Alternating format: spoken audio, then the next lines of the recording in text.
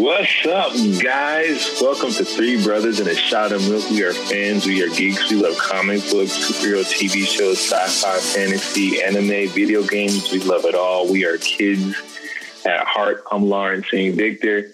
Been a geek from birth. I still have my toys from 1983. Don't judge me. We got Rich over here. This dude is not just a geek, but he brings the anime. He brings the video games. Rich, I beat my first video game with you as kids, Super Contra. Yeah, let's up down. We went to 30 lives. Anyway, for Contra. Dude, my first time I beat a game. We got Chris. You're not going to meet a bigger Batman fan. As a matter of fact, for some strange reason, he started collecting throwing stars. And you have a grappling hook. Once again, these are facts. These are facts. And Jack, you're not going to meet a bigger Superman fan than Jack. This guy loves them. He knows dates. I mean, back in college, we would finish. We went to acting school. We would finish like a play rehearsal at like 11, run to the dorm and just binge watch Smallville. Like that was our life. We diehard Superman fan right here. Welcome. Hey guys. So what's up? How's the week been? What are you watching? What are you reading? What's going on? Things are good, man. I can't complain. I just finished Them on Amazon Prime. So good. So good. Highly recommend it. I'm reading Punisher, the Garth Ennis Punisher run. Wow. Sometimes I'm not looking for depth. I'm not looking for characters to be conflicted of why am I a superhero or why should I do with these powers. I just want to see someone get down to business, and that book scratches that itch for me. It scratches that itch, so that's where I'm at.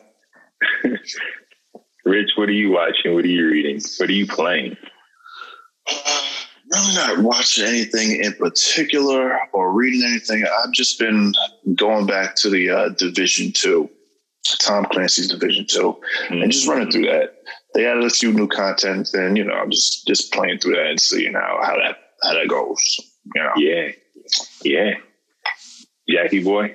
I just watched this Netflix series called The Irregulars, which is really similar to the new HBO series called The Nevers.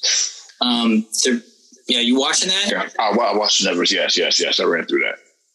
Yeah, it's funny. It's like similar kind of world content. You're like in this.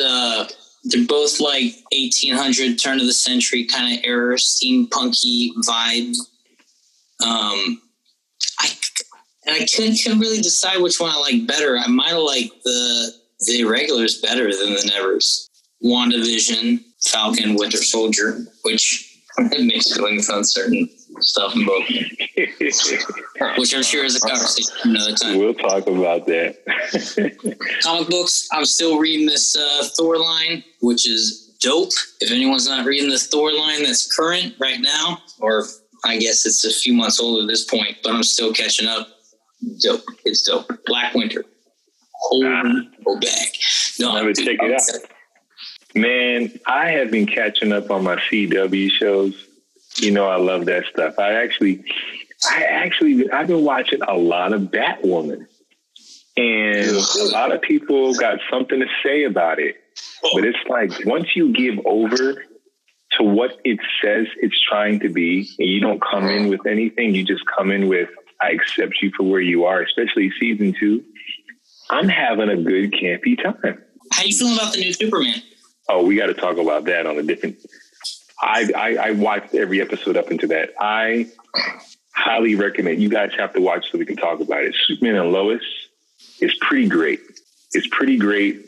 And it still deals with the expectations of being on the CW, and there's a certain brand they have. But even within that, and that's nothing, no knock against it. It's just a very specific brand. It's really great. And I will say this might be arguably one of the best on-screen depictions of Superman we've ever gotten. Well, I'm not comparing actors. I'm not saying the actor's better than Christopher Reeves or Henry Cavill. I'm talking about this on paper, like the way they wrote Clark Kent. You buy it. You buy this as a Midwestern guy. You buy that he has these values, but he rides the line between cheesy and Boy Scout, and it's all human. I'm not going to talk anymore about it. I want you guys to watch it, but that was definitely a watch of mine. Shay, my wife, was enjoying it. It's like Friday Night Lights. It's like it's a human family story, and the father so happens to be Superman. I couldn't agree more. He's kind of a non-conventional cast when you think about Superman, which it took me a minute to kind of warm up to him, but I agree the way he's written and the way it's kind of depicted trumped it for me. Yeah. We won't go too much into it because I want you guys to check it out. We can talk about it, but that was a very wonderful watch. I can't wait for it. I think it comes back soon. You know, the pandemic affected a lot of the way these seasons have been being laid out. But I'm enjoying a lot of the CW stuff. You know, I feel like we're such in a privileged time where we can like compare superhero shows and say which one's better. Like we used to have to wait like a summer every 4 years to get something like this, and we get it like daily. As far as reading, I'm about to go back and buy the big Invincible Volume 1 and start reading it again after seeing the series. I thought it's got me going. So good. You know how much that comic is if you have the original comic? It's $1,000 comic now. Dude, here's some news. Here's the news. So, interesting thing going on, guys. Shang-Chi that's coming out apparently is going to go straight to theaters, which is huge. You know, everything has been sharing the streaming platforms and the movie theaters. Godzilla versus Kong was on HBO Max and the theaters at the same time. And I know that they pushed Black Widow back as far as they could. I think that's going to be released in theaters and streaming as well, I think. Yeah, and Disney Plus. And, you know, Marvel, it matters when they release things because everything's connected. So the fact that they're saying Shang-Chi is going to exclusively be in the theaters is like, wow, we're kind of getting back to reality. And it also shows you their investment in this film. And if you saw the trailer, you're like, you want to see this on the big screen. So it's kind of cool that they have that much invested in it, and hopefully things will be safe enough to watch it comfortably. Another piece of news. Here's the news. Let me see right here. So Zack Snyder shared a screenshot of T. Carr as Green Lantern. Like he shot this like in his driveway, put up a little like green screen and shot what would have been the end of Justice League Snyder Cut. And he put out an image. And those of you listening to this, go check it out online. I'm showing these guys a picture. John Stewart, Green Lantern. It looks good. It looks really good. It looks so good. And, you know, news came out recently that Zack Snyder and his relationship with Warner Brothers might be a little, and I think he's like, I don't care. I'm going to show you guys every little idea I had. And I think it's great. Like he's finishing off his movie, whether it's on the screen like he intended or just showing us images. That John Stewart was great. I want to touch on this for a second. We don't have as much time as last time. We didn't talk about the Joker in the Snyder Cut. And I think we can't not talk about that. No comparison to Heath Ledger, no comparison to anything. That nightmare sequence, I dug it. Joker talking about giving Batman a reach around. Of course he would. And of course he would. Hey. I don't want to spend too much time on it, but I mean, we gotta say a little something about that part. I thought it was fantastic. And also how powerful Superman is.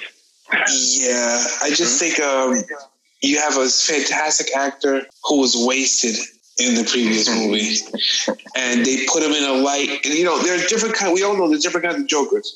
You have, you know, the clown prince Joker. You have the gangster Joker. You have the super crazy Joker. If they're gonna play the straight gangster Joker, the straight gangster Joker like we saw in like Dark Knight Returns, play it. And I think they tried to straddle a line between too many different types, and it failed the first time.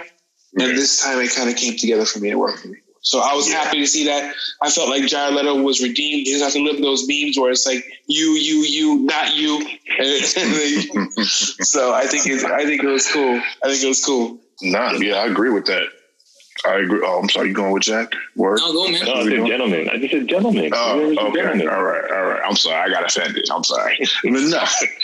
But yeah, I agree with Chris that like that first Jared Leto Joker, it was just like, what were y'all doing with that? But then, they kind of just brought it all together with the Snyder Cut one. I was like, I want to see more of him. That one right there. Let me get more of that. Yeah. I couldn't agree more. Yeah. Like everything about him in the other movie just didn't work. Even from like the tattoos. Too self-aware. Too self-aware. You're too self-aware. That's exactly right.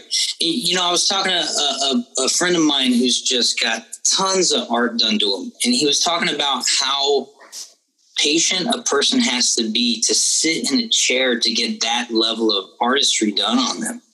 And this Joker got it all over him. I'm like, that's true. That's a good point. Very good point. It's a very good point. And so from ground up, just didn't kind of work for me in the other one. I did feel like redeemed in the Snyder Cut.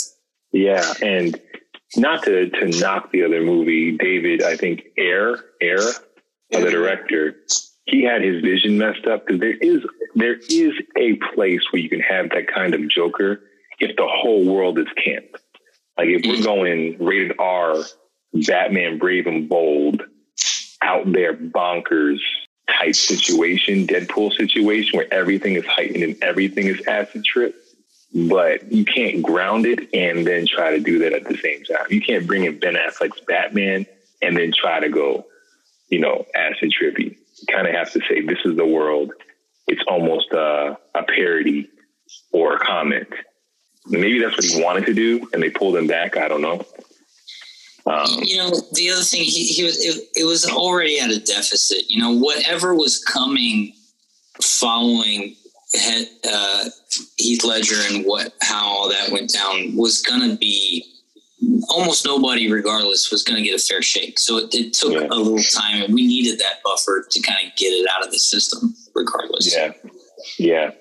And then we got the third Joker, which I think is amazing. Jack Nicholson is the gangster.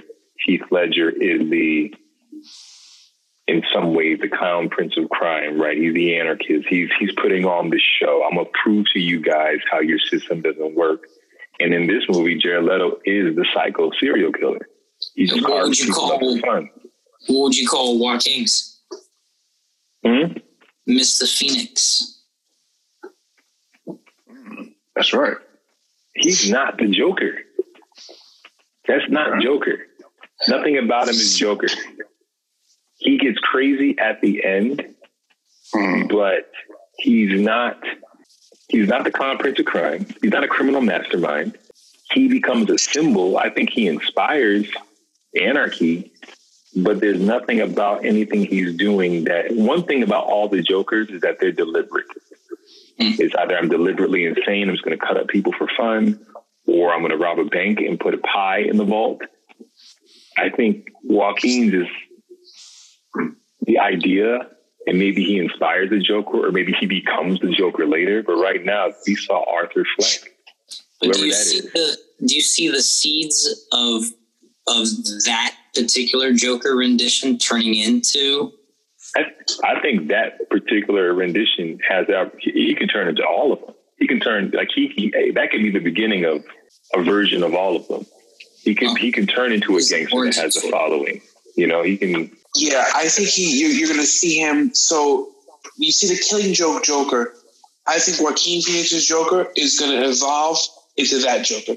The same Joker we saw in the Killing Joke, where the plans that he has are not, criminal genius plans. They're just diabolical, and they just want to hurt people just because it falls under his own, whatever code he has, whatever guide he has, whatever plan he has, in his head, it makes sense to him, only him, and that's it. And he wants to punish the people who are against him.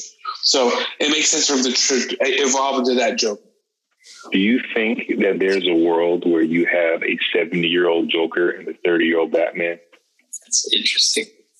Yeah, that would be real. Yeah.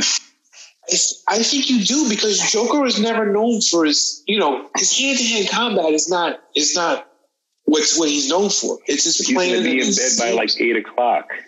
Look, a lot of people can die before 8 o'clock. That should be the title of the next Joker. A lot of people can die before 8 o'clock. That should be the title. Okay, let's move. Well, Rich, let me ask you, is there any video game news? Any games coming out? Anything you got wind of? Oh man, I mean, there's a lot of things. I'll say anything that you're excited about. You don't gotta. I mean, they're far out there. There's not. I'm waiting for the Halo. If that's coming out, we'll see. But as of right now, like you got the Call of Duties. Actually, the new Battlefield. That should be dropping. The trailer for that should be dropping in June, July. Oh wow! Yeah. Yeah, that's looking like it's gonna be pretty dope. Okay. What platform are you playing on right now? I'm on an Xbox. But he does have Microsoft, baby. You got Sony. No, you play in the Sony world. Listen, I got the Sony. Literally, last time I turned that thing is crazy. Careful. They might be a sponsor one day. Don't. Okay, I'm sorry. Listen, I love Sony. I remember Sony from my childhood, but listen, I don't play it that much. It doesn't get that much burn. Fair enough. Let's get into the debate, and let's make this as quick as possible so we can talk about Invincible. Who is the best on-screen Batman?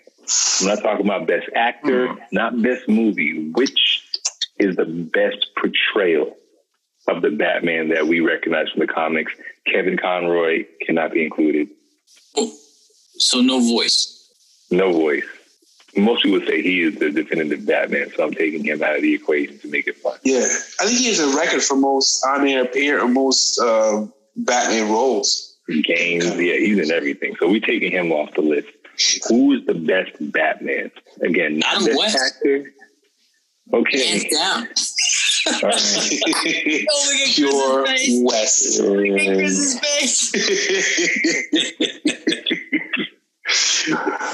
Who portrayed? What was the best on-screen portrayal? I'm gonna just say Christian. I like Christian Bale. Like that was my guy. You know what I mean? Listen, I don't care. Say what you want. Christian Bale.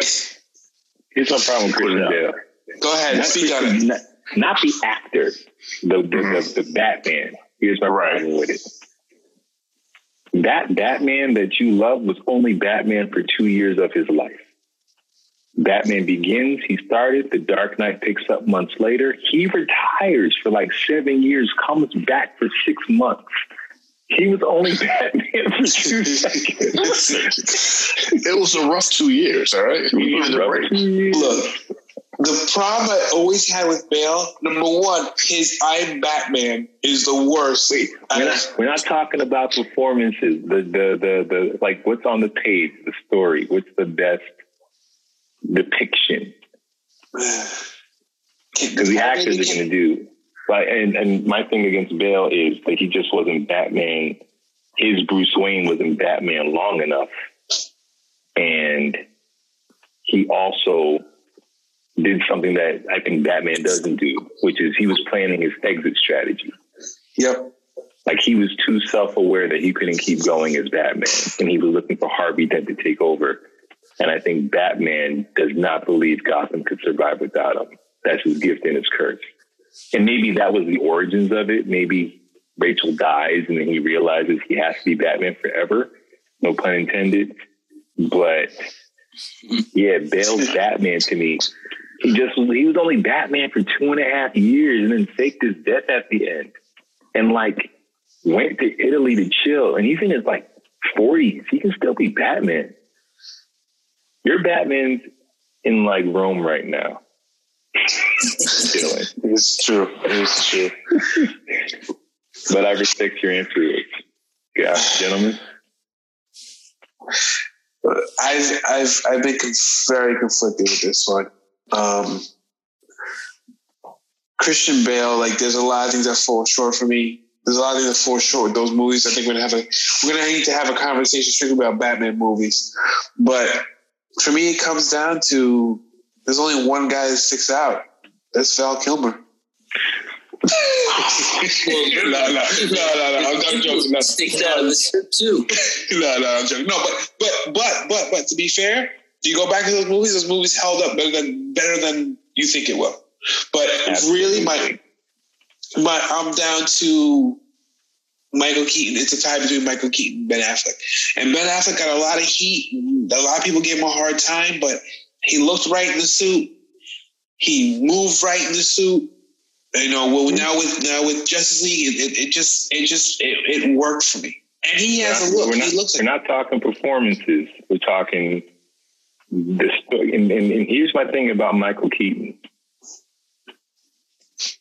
He's not that person. All right, I'm with Jack. Batman don't kill. Right. He doesn't kill.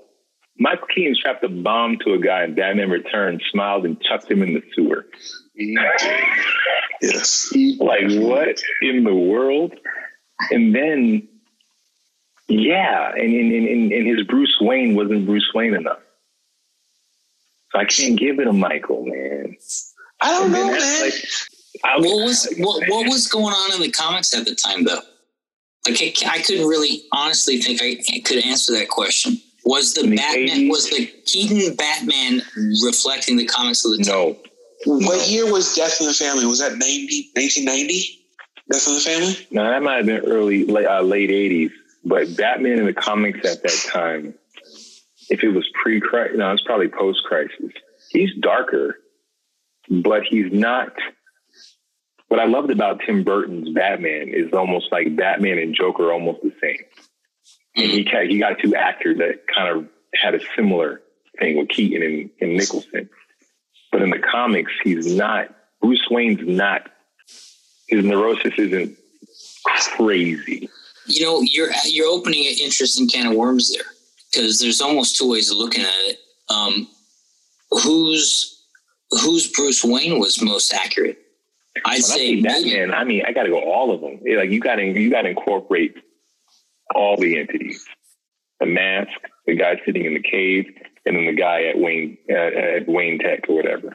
You got to incorporate all. You almost never see Affleck's Batman sitting in the cave like that. You do see that with Bale's, and you have ample opportunities to see that. You get Affleck's all in the cave. You don't see him. You don't see his Bruce Wayne persona. But you don't see, because, you know, and we've talked about this before, there's three Batmans, and two of the three are personas. That Affleck's Bruce Wayne does more detective work than all of them. Yeah. He literally goes to an underground fight club to plant something. Like he doesn't do a lot of detective work. And actually we do see his Bruce Wayne, his like looking at the girl as she walks by and talking to Clark like, do I own your paper? Like, oh, you're the other one. Yeah. He actually, my issue is his portrayal. Like, if he wasn't a vicious murderer, he would uses guns. Yeah, he wasn't a vicious murderer. I think it's hard from a movie standpoint to not have the vicious murder. Even the campy ones, they're throwing people off cliffs and stuff, off buildings and stuff. I just think it's a movie trope where they just ignore that Batman doesn't kill, or Batman doesn't kill the main character, but Batman can kill all the henchmen he wants, and then they just overlook it. Except one. And here's my favorite on-screen depiction of Batman. Not my favorite movie, not my favorite actor. Val Kilmer. Oh, okay. I thought you were going to go off and say George Clooney. I'm like, man, I am done with this friendship. Val Kilmer's Batman. He's dark in the mask. He's the only one that feels like a superhero. Like when he shows up, you know he's here to save the day. His Bruce Wayne is this distant, rich, playboy guy, and he walks in a room and it's like he has that rich portrayal where he's just not aware of, like, he probably doesn't know how much milk costs. Like, he seems unapproachable, that kind of rich. And then when he's in the cave, he's tormented. He's like, Alfred, I don't want Dick Grayson, Chris O'Donnell, to live my life. I don't want this for him. I don't know who I am. Am I Batman or am I Bruce Wayne? And then by the end of the movie, he's like, I'm both. He's the only one's portrayal that deals with that and comes to the conclusion of, I can be both. Both can survive. So we're talking script. I mean, that's all content of the script, right? We're not talking we're not necessarily talking what the actor's doing. We're talking about what the actor's doing with the content that they have. Yeah. I'm not comparing actors. I'm comparing like which on-screen version best represents Batman, which comes down to the script and direction. And Val Kilmer's Batman doesn't kill anyone. He doesn't save Two-Face because he chooses to save Robin, I think. But he doesn't murderize people. Neither does George Clooney, FYI, or Adam West. Does Christian Bale kill anyone in the first film? Him saying, I don't have to save you. So ambiguous. You're the reason why the train is crashing. So does that count as he might as well has killed him? But aside from that, he doesn't kill anybody, right? He didn't kill anybody. Dude, League of Shadows, he's like, I won't sacrifice this guy's life. I'm just going to blow this whole place up. Well, okay, that's fair. Like, a lot of people died in there. We don't know that. They were shadows. They jumped out of the windows. They jumped out of the windows. You saw bodies flying. Yeah. Was it the bodies or was it debris? Come on now. And the fake Ra's al Ghul definitely died because something landed on him. It's like, do not think this through.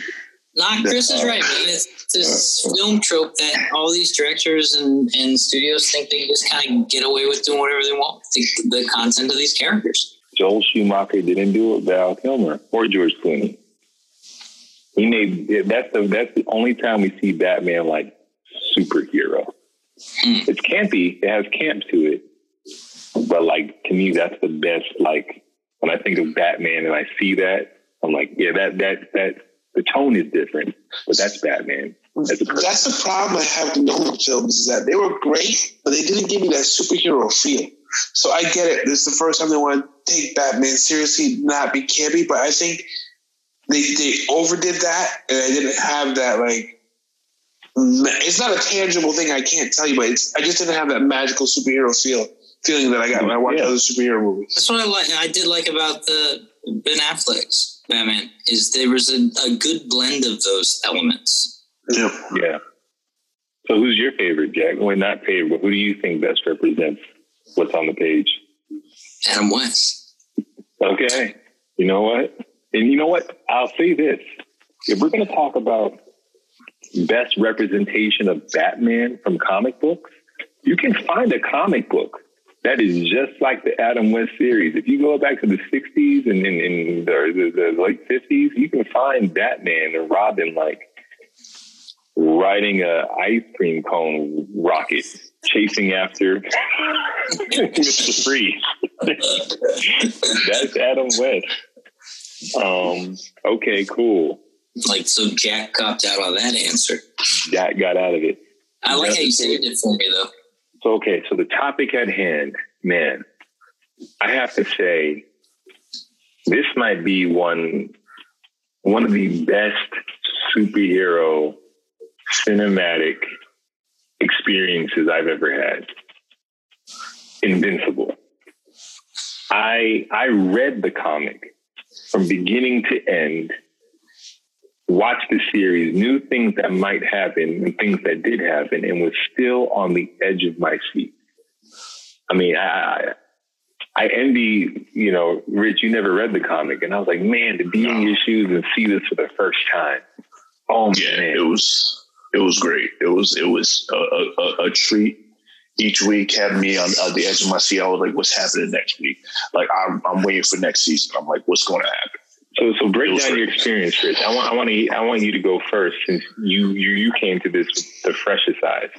Are we spoilers on this? Everybody, we're reviewing this show. We're talking about the show in depth. So if you haven't seen it, dip out and come back into this part of the conversation, because we're about to go spoiler heavy on Invincible in 3, 2, 1. Rich, you got the freshest eyes. We've read parts of the comic. You haven't. You going in. First of all, when you watched it, and at the end of the first episode, you're like, Omni-Man pretty much kills their Justice League. Like, what went through your mind when you're seeing this? I was just like, what's happening? Like what made him do this? Like, was he under control of someone else? Like, was he doing it on his own? Like, was it because maybe, his son was getting power, so maybe he was trying to pave the way for him so that he's like, him and his son can kind of like not rule the world, but like have that that title, that superhero kind of foothold, where the other ones were like in the way. So yeah, that first episode, I was like, what? Well, you were shocked. You didn't see it coming. Yeah, I was like, what was the point? What was going on? But as it kept on going, I was like, all right, watching the son like come into his powers, trying to get a handle on everything. And then, the father, covering up his, what he's done. Like, I feel like he might have gotten beaten up on purpose. So he can kind of be like, oh yeah. They got me. They kind of snuck up behind me and knocked me out or whatever. Yeah.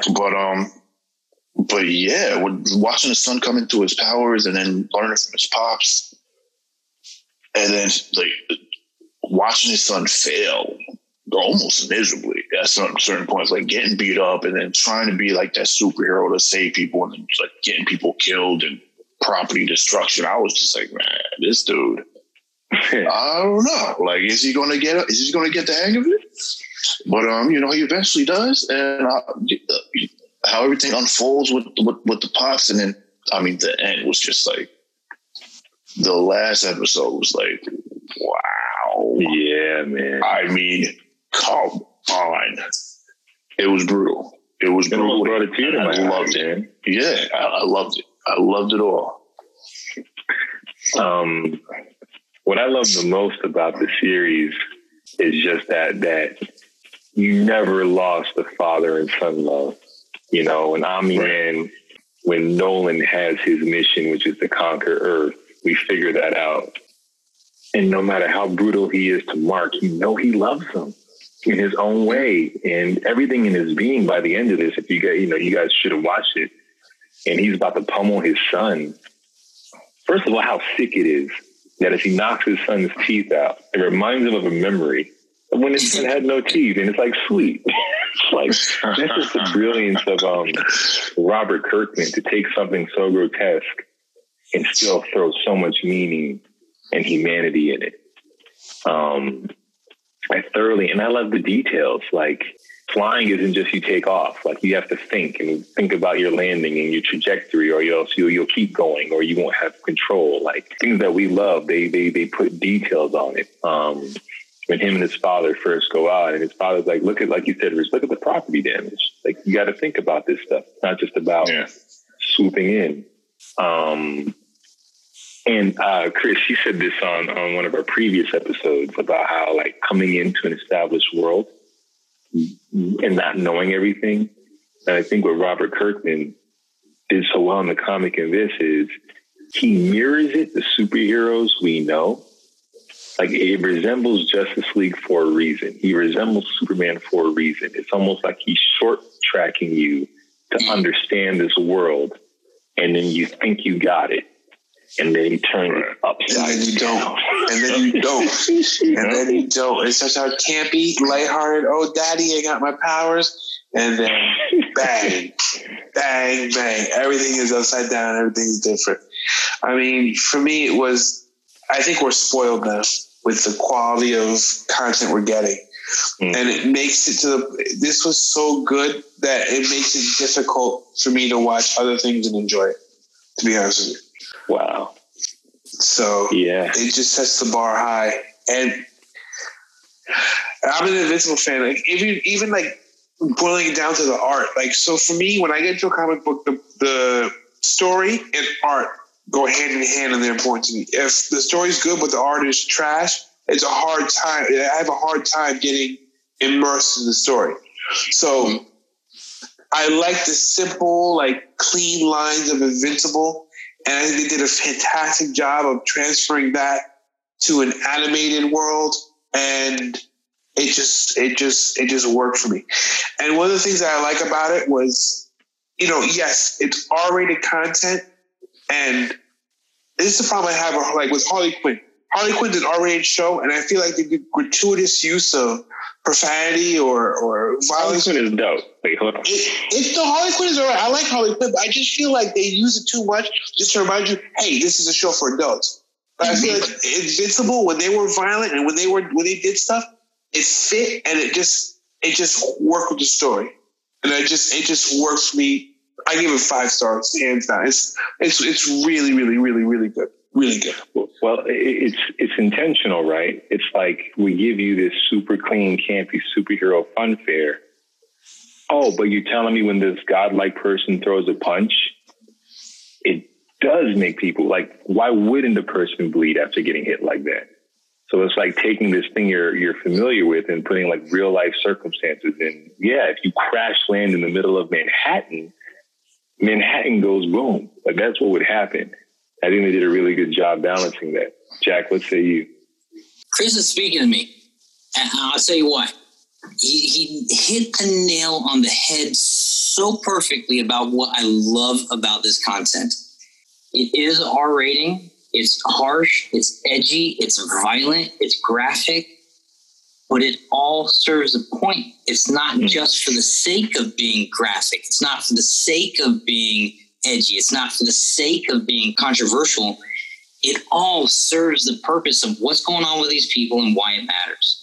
And to have Mark, this freshly minted superhero, struggling so hard to be a hero and I mean, literally failing on such profound levels. I mean, that scene where he's holding the woman's hand as the building, when everything's done, and he's still holding the hand, but it's just an arm. And he's looking at his father like, just can't process. The other thing I love about the content is they have everyone doing logical things. That's when a show or a series or a character really betrays me really quickly, and I'll just kind of like talk on it, is when people stop behaving logically. And we see Mark go through this whole series of trying to understand and justify his father's actions. Something must be wrong. This isn't the guy I know. Are they controlling you, Dad? He goes through this whole series of trying to make sense of something that you just can't make sense because it's not in the reality that he grew up with. He gets into straight up denial. He's like, there's no way you didn't feel nothing for Mom. He's like, your mother was a pet to me. He's like, I don't believe you. And it's almost like Nolan has to beat belief into him. It's like, I'm going to try. And he still is like, I don't believe you. Think. Oh, man. And okay, we have to talk about the performances. It just brought so much texture and depth to it, man. Robert Kirkman said in an interview with Kevin Smith and Mark Bernardin on Fat Man Beyond, they changed their name, excuse me. Go check them out. That is an awesome podcast. After listening to us, of course. Of course. He said that he made Invincible when he was like 23 years old, when he wrote the comic, or 25. So now, like 15 years later, almost 12 years later, he went back in and finessed stuff and updated stuff. And I mean, the diversity, in the comics, Mark's girlfriend is a blonde-haired, blue-eyed white girl in the comics. That was his girlfriend in the comic. Amber was a white girl. And in the comic at that time, it's like, this is, the most popular girl in school, the most beautiful girl. That was a depiction. And now Robert Kirkman updating it. He's like, the world's much more diverse. We've already been shown beauty is more than just the trope we've seen. And by giving him a black Amber, but not just making Amber black, but giving him a black Amber. Like, there's things about her and her dress and her way she talks is very specific. It just makes the world that much more in depth. And the fact that you cast these actors. Invincible's half Asian. He's Asian American, where in the comic book he's not. His mother is white. Oh. Yeah, and the art isn't that different. It's really the casting of the voices that lets you know. So the fact that he's that, it just, and it doesn't change anything. Why wouldn't he be? And then his friend William, who's gay, he comes out in the comics. You don't even know he's gay in the comics because at that time, coming out was a big deal. Now, kids are out early. High school it's no big deal to have a gay friend in high school now. Sometimes sooner than that. Right. So Robert Kirkman, he wasn't so married to his graphic novel. He wasn't willing to update certain things about this world, which I think is, it's very evolved to have the courage to do that. You know what's funny about it is, and watching it though, it feels so completely faithful to the base content. Like you don't even really, it didn't take me out at all the little changes. And it actually really helped that the art was so spot on to matching page for page. It was like the same artist from the comics was like their supervisor or producer of that. So he knew what made it work. And yeah, I think it's a very special show. And now, reading the comics from start to finish, like volumes on volumes, just knowing like where this can go, like where it can end up. Oh my God. They can do this for 10 seasons if they want to. Absolutely. And the content is so good. And since it's not, Superman, they can do whatever they want with these characters. They can like Game of Thrones this bad boy and just kill somebody. And it's like, oh, that's not supposed to happen. Well, we can here. They don't need to. I mean, just kind of sticking to the ballpark bullet points of what's already going on. But they did. Like the Guardians of the Globe in regular form were not supposed to just be destroyed like that. Like that is against like superhero rules. You can't tell me that Justice League just gets wiped out. I mean that. Not changing it with what he already did. Yeah, and oh my God, I can't wait for season 2, knowing where. Yep. Yo, Rich, man, you gotta pick up the comic. The comic is so good. Here's the other thing that's interesting about it, though, is having read the comic, dude, it did not spoil at all my enjoyment of watching the series. I watched that last episode twice, back to back. Literally finished it, started right back over. I was yelling. I was in the living room yelling at how good I was loving. I had to pause it just to like yell at Yuriko going, Yuriko, this is the best content. What? And then I would play it again. It was just that good. Can we talk about the first battle where Mark, the invading force comes in, Mark fights them, and then after he fights them, he's having a panic attack? Because as superhero fans, like us here and probably our listeners, we've all envisioned ourselves how we would react if we had powers and we were superheroes. And I think showing him having a hard time and having Eve tell him, just save one, it makes a difference. I mean, you think that's how you'd react? Like, you think, okay, I'm going to go in and go to this battle, but people are dying. Things happen. There's real world consequences. Mm-hmm. How are you going to deal with that? How are you going to deal with that when you're out of the uniform?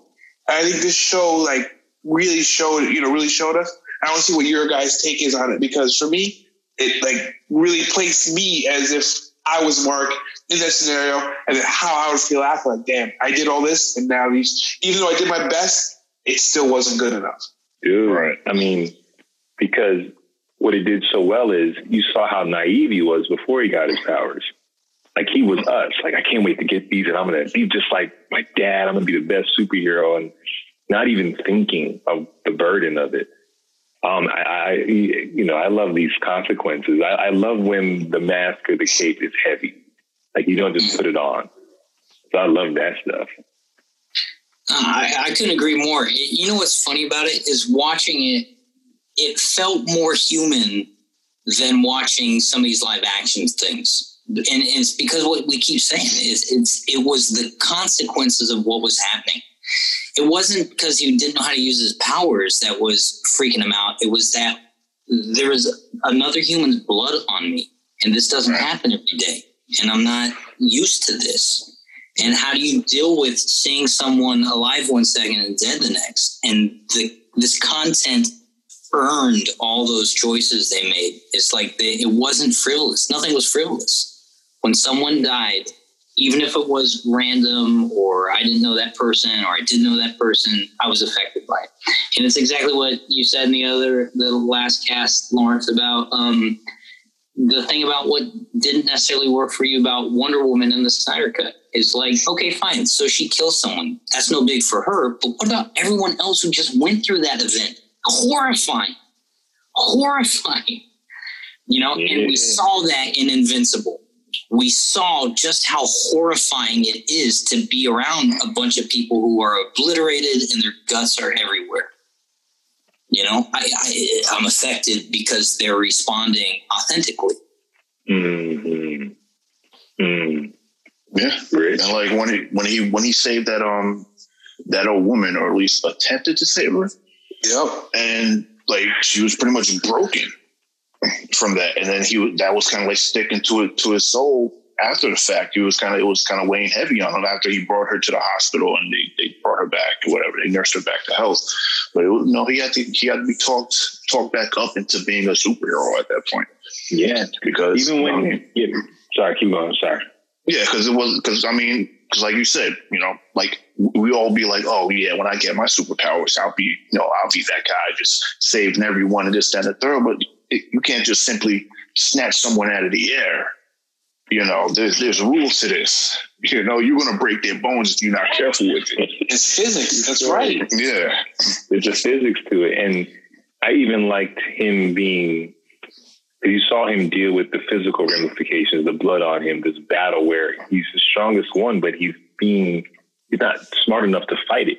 But then you saw when he asked his dad, this guy, that criminal who could put like rock skin, remember him? Mm. Yeah. And he asked Invincible for help, and his dad was like, don't mess with that. That's small scale. He's like, I'm going to help him. But he's not street smart yet either. And that lion dude that just loves war. Yeah. He should have died. Yeah. And he was almost responsible for his whole team dying because he's also not street smart yet. He's also not wise enough to know when he could get played, or he's too arrogant to think that. So you think you and your dad are the strongest here.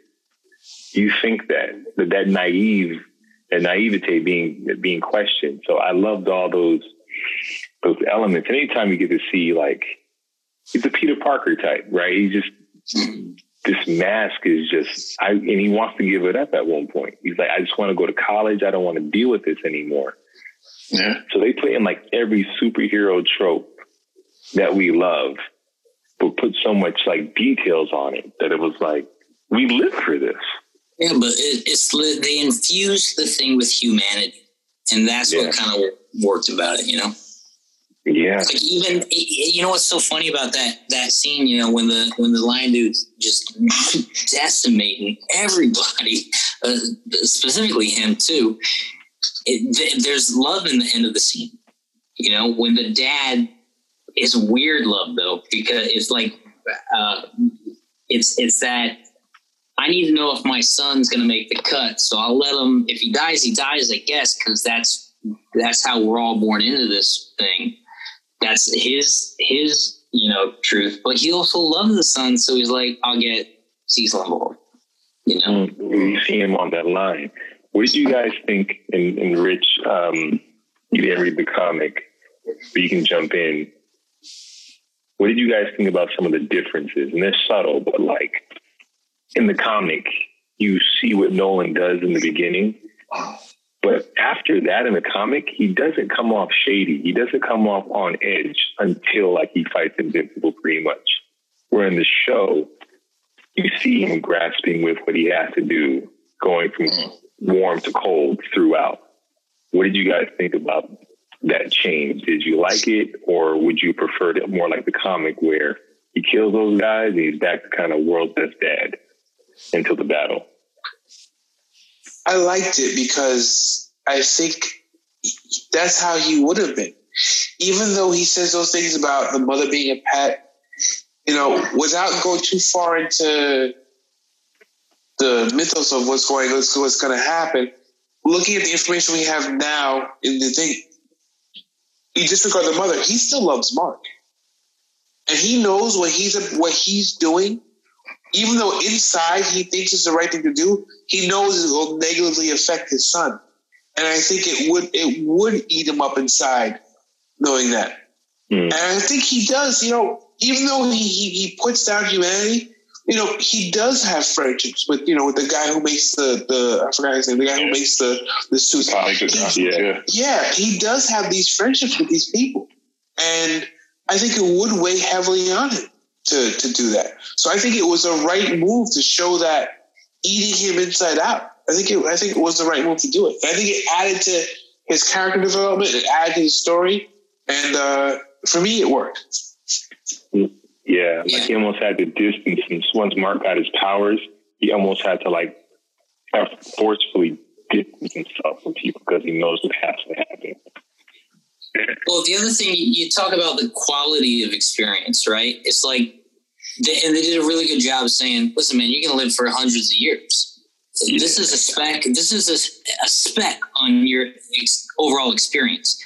But what they did such a good job is that you could tell he was almost trying to convince himself throughout the entire process. Another big difference is in the comics, Rich, the mother isn't in on it. Like, she doesn't know anything about his involvement with killing the Guardians. Like, the demon dude doesn't visit her. She's pretty much in the dark until I'm gonna fighting. Real quick. I mean, I already told you. I might have told you. I probably didn't, but I did watch a quick YouTube video at one point. I thought it was just on Vulturemite. Gave me like a quick synopsis, if you will. So I kind of, I didn't read it all. Like, even so, I would still go back and read the actual comic and, you know, see how it all unfolds. Because it was like just like a quick 10-minute of like everything from beginning to end. Yeah. But yeah. How did you feel about that difference in the mom? Whereas in the comic book, you know, the mother, she didn't know anything. Until she saw them fighting and heard him say, she means nothing to me. Right. Where in the show, she's putting the pieces together. Which versions did you guys like better? The shock and the broken woman of I had no idea, or the version of something's off and then getting more evidence? I mean, I feel like even though like she kind of was putting it together, she was still shocked to hear it all unfold and like actually come from his mouth. Like, you know, this is how I truly feel, or at least this is, you know, how I'm going to convey how I feel about you and this world. Whereas, you know, I mean, I get the comic will be, you know, you didn't know nothing at all, then that shock would hit you even harder. But the fact that because she was kind of struggling with it, she was still trying to, in the cartoon, she was still trying to, like, make it not be true, if you will. Yeah. Like, she was still struggling with it, regardless. And even if he wants to murder everyone, surely not me or my friend. Right. Surely, like, at least we matter. Yeah. Yeah, Jack, Chris, which one did you like? Which version did you favor more? You know how the animated series felt to me was kind of like they just really kind of flushed out everything that was already working so well. So those little changes didn't feel like a big diversion to me. Like it didn't feel like it was going in a different direction than it was already going. It's just flushed out in a way where everyone got to be a little more logical and plausible, and let's give her a little more development. Of course, she's going to be feeling like the energy and the relationship is off, but what is that about? You know? Mm-hmm. So I would say the animated series. if I were comparing the comic to the series, what did I think was more effective? Both are really good and really effective, but they let these people be people in all of the situations. And that's what it just kept getting me. I'm like, man, this is good. Yeah. Chris? Yeah, I mean, it gave me the character development I needed. I think it built the show for me. It gave more depth to these other characters that play a huge portion in why our main protagonist is the way he is. Mm-hmm. So I think it just works for me. I think it was well thought out, well written, and I don't see it as necessarily a deviation from the source material. It was just an expansion. So where, this was happening, maybe not the way they showed it, but, Nolan's internal struggle was happening, but we don't get to see it in every panel of the comic. But I think it assumed that he's having a hard time with this. And I think it's they're giving us what already happened in the comic book, but may have happened off panel, and it develops a story from it. Yeah. That's such a good point. That's a good point. And I think that type of enhancement makes it so people who have read the comic, we get even more food to eat. Like, we're rewarded for reading the comic. Now it's like, these characters. Now let's go even further with them, instead of it just being because we've seen animated movies where it is almost like a panel by panel perfect rehashing. And for me, when I watch it, it's not as great of an experience because my imagination filled in blanks in that comic that you guys can't capture. But if you enhance it and add to it, then it's like, wow, you have old viewers and new viewers like having an amazing experience at the same time. Go ahead, Jack. It didn't feel like, and we see this happen all the time when stuff is getting translated to cinema or television or cartoons. Like Walking Dead had a lot of diversions after a while. It almost started feeling like entirely different content, Yeah. And then you really sit there and you have to have that debate. Well, what's working for you? John Barthel's character is dead within the first comic, isn't he? First, very, very beginning. Yeah, he dies. Jane does not make it to the farm. Spoiler alert. Yeah, I mean, 15-year-old comic. Yeah, for a 15-year-old comic. Yeah, no, he dies in the first comic, and yet they liked his character worked so well in the series. He ended up being in the entire first season and well into the second, which I thought it created a totally different dynamic that worked on a lot of levels and didn't work for me on a lot of levels for the cinematic version of it. But Invincible wasn't like that. It wasn't like they went so far left that the content just became different, No, it was just like the writer got a chance to do a rewrite. Like the writer of that material got a chance to go in and say, well, what would I like to do? Now, here's my question to you guys. You're Robert Kirkman. Amazon's giving you an animated series. Probably hands off like a mug. It's an animated series. Do what you want to do. We got the boys over here. We're doing all right. Seth Rogen and his team are doing the live action Invincible film. It's a movie. More money are in place. More hands in the pot. I think what's special about the animated series is that since it's probably animated, there wasn't that many people trying to get into his kitchen. And I'm very curious to what the live action version will look like when you have so much money on the line. The suits are going to have wants and needs. And I don't know how you top what they did. I don't think well, here's how you're already off at a deficit.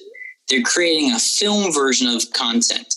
The reason why this content works so well is you had time to develop it. You had time for the stories. You had time for the relationships. You had time for the consequences. How does 8 episodes of content translate into 2.5, 3 hours worth of content? Do they have a target rating for this, for the movie?